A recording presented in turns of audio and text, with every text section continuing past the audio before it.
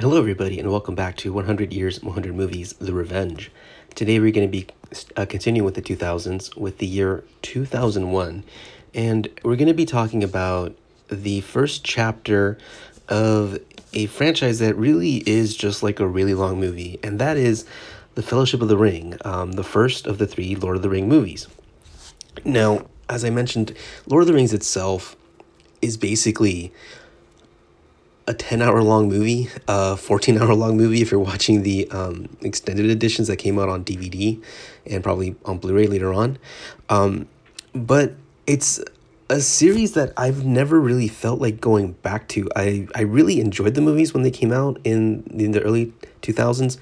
And I feel like part of the reason that they have that feel of one giant movie is because all three were shot at the same time, which is unprecedented just for the sort of scope that entails and the sort of risk that a company is going to be taking on in order to do that, which nowadays, and historically, it's not like Hollywood's going to be risking stuff on a fantasy epic like this lightly, and it's intriguing, I think, that these movies were such a success. And there's definite craft. These movies are extremely well done.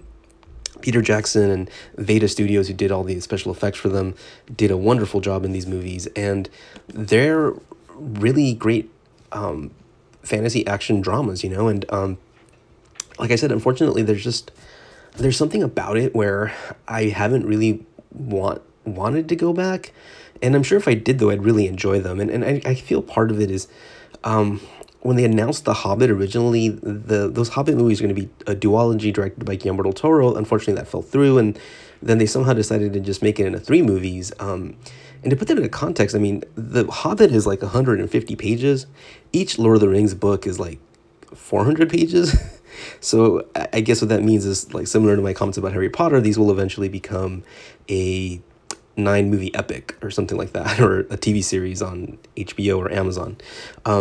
But there's I just bring that up because that's just why I didn't decide to talk about all three of them.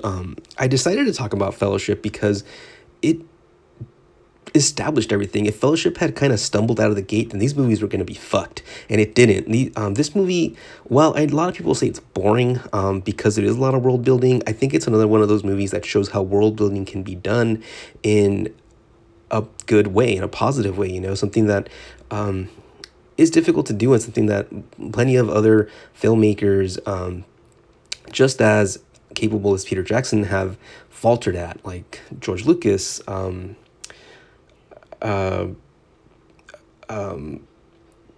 was it Cronenberg who did Dune?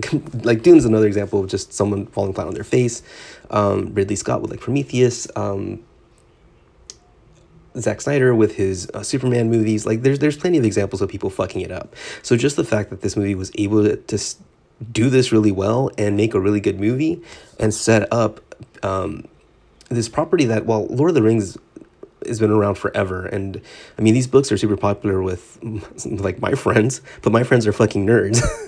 These movies weren't necessarily the best known things in popular culture, and these movies basically led to a resurgence of fantasy films, and unfortunately also to a lot of movies that just tried to Lord of the Ringsify stuff. I mean, I'm thinking of like that Alice in Wonderland movie that that Tim Burton directed, where it leads to a giant war, because you remember that part in Alice in Wonderland, right, where she is in the middle of a war, or like the Huntsman movies where Snow White, once again, like you remember in how there's a giant war in the middle of Snow White, right? In any case, this movie is, as I said, extremely well done and extremely well cast.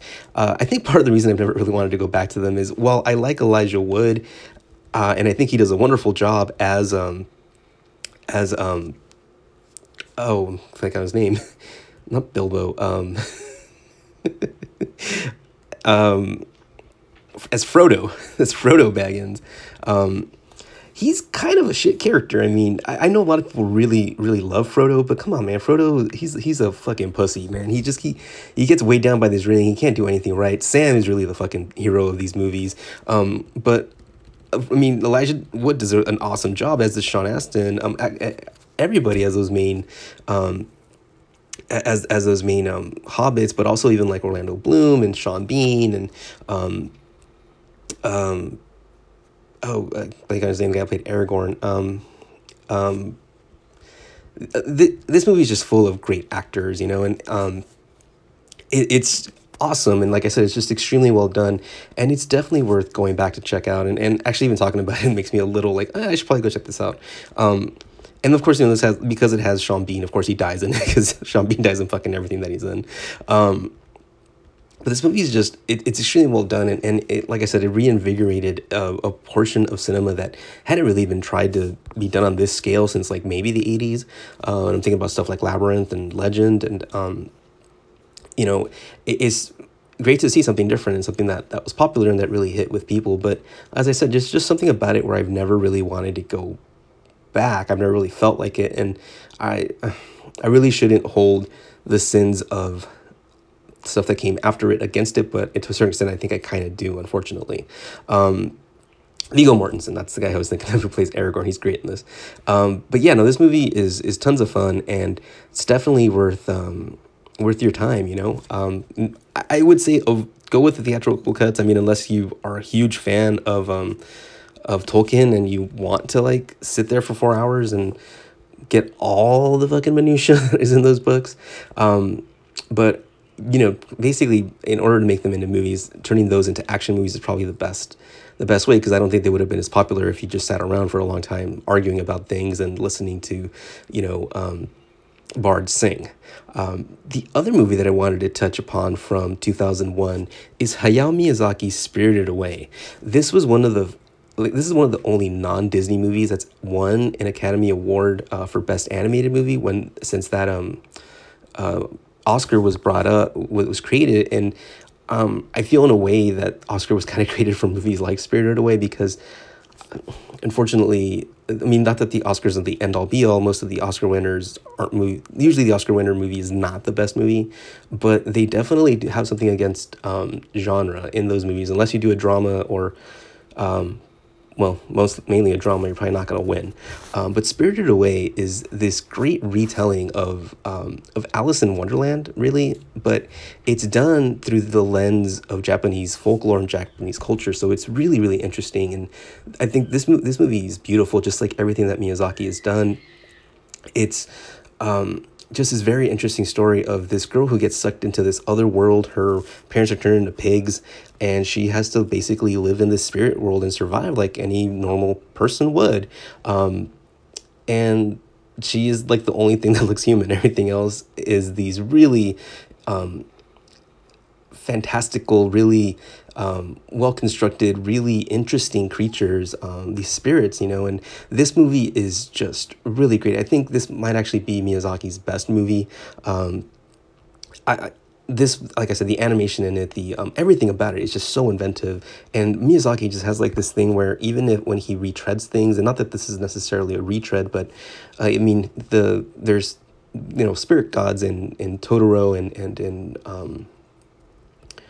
Princess Mononoke, but this is a very different take on those. And once again, like Totoro, this is a movie where the conflict isn't about like this major war. It's about this girl trying to survive in the spirit world and go back to her regular world. And it's a really, really well done take on that. And if you're going to give one Miyazaki movie a chance, I think this is probably a really great place to start. And just because it is phenomenal. Thank you for listening, and we were going to continue in the 2000s.